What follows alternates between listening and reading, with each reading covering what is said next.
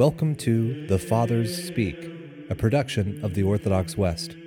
Each day, Father John Fenton reads a selection fitted to the Western liturgical calendar from one of the Fathers of the Church.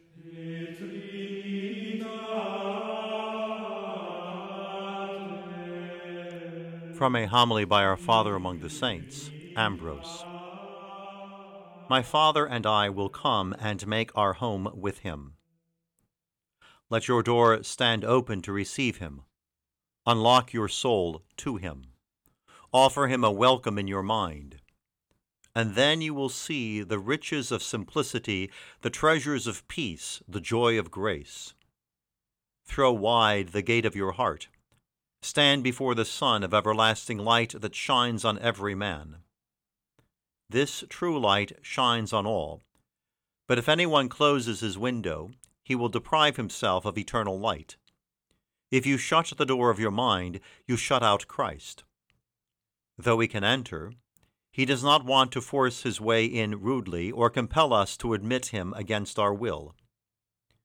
Born of a virgin, he came forth from the womb as the light of the whole world in order to shine on all men.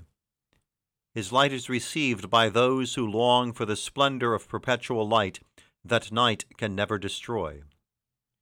The sun of our daily experience is succeeded by the darkness of night, but the sun of holiness never sets, because wisdom cannot give place to evil.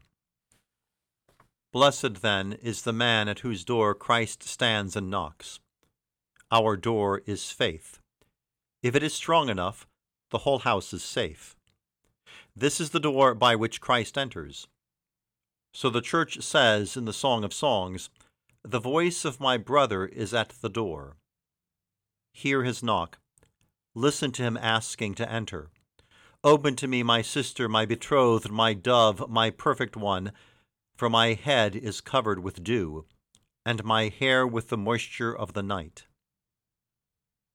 When does God, the Word, most often knock at your door? When his head is covered with the dew of night.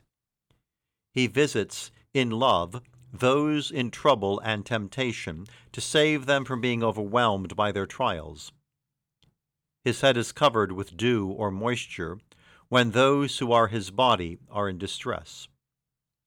That is the time when you must keep watch, so that when the bridegroom comes, he may not find himself shut out and take departure. If you were to sleep, if your heart were not wide awake, he would not knock but go away. But if your heart is watchful, he knocks and asks you to open the door to him.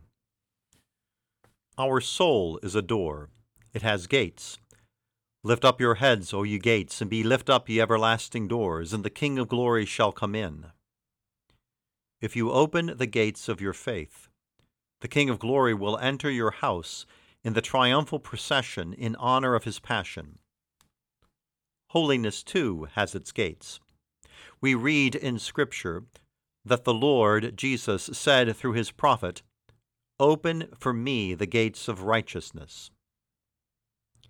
It is the soul that has its door, its gates. Christ comes to this door and knocks.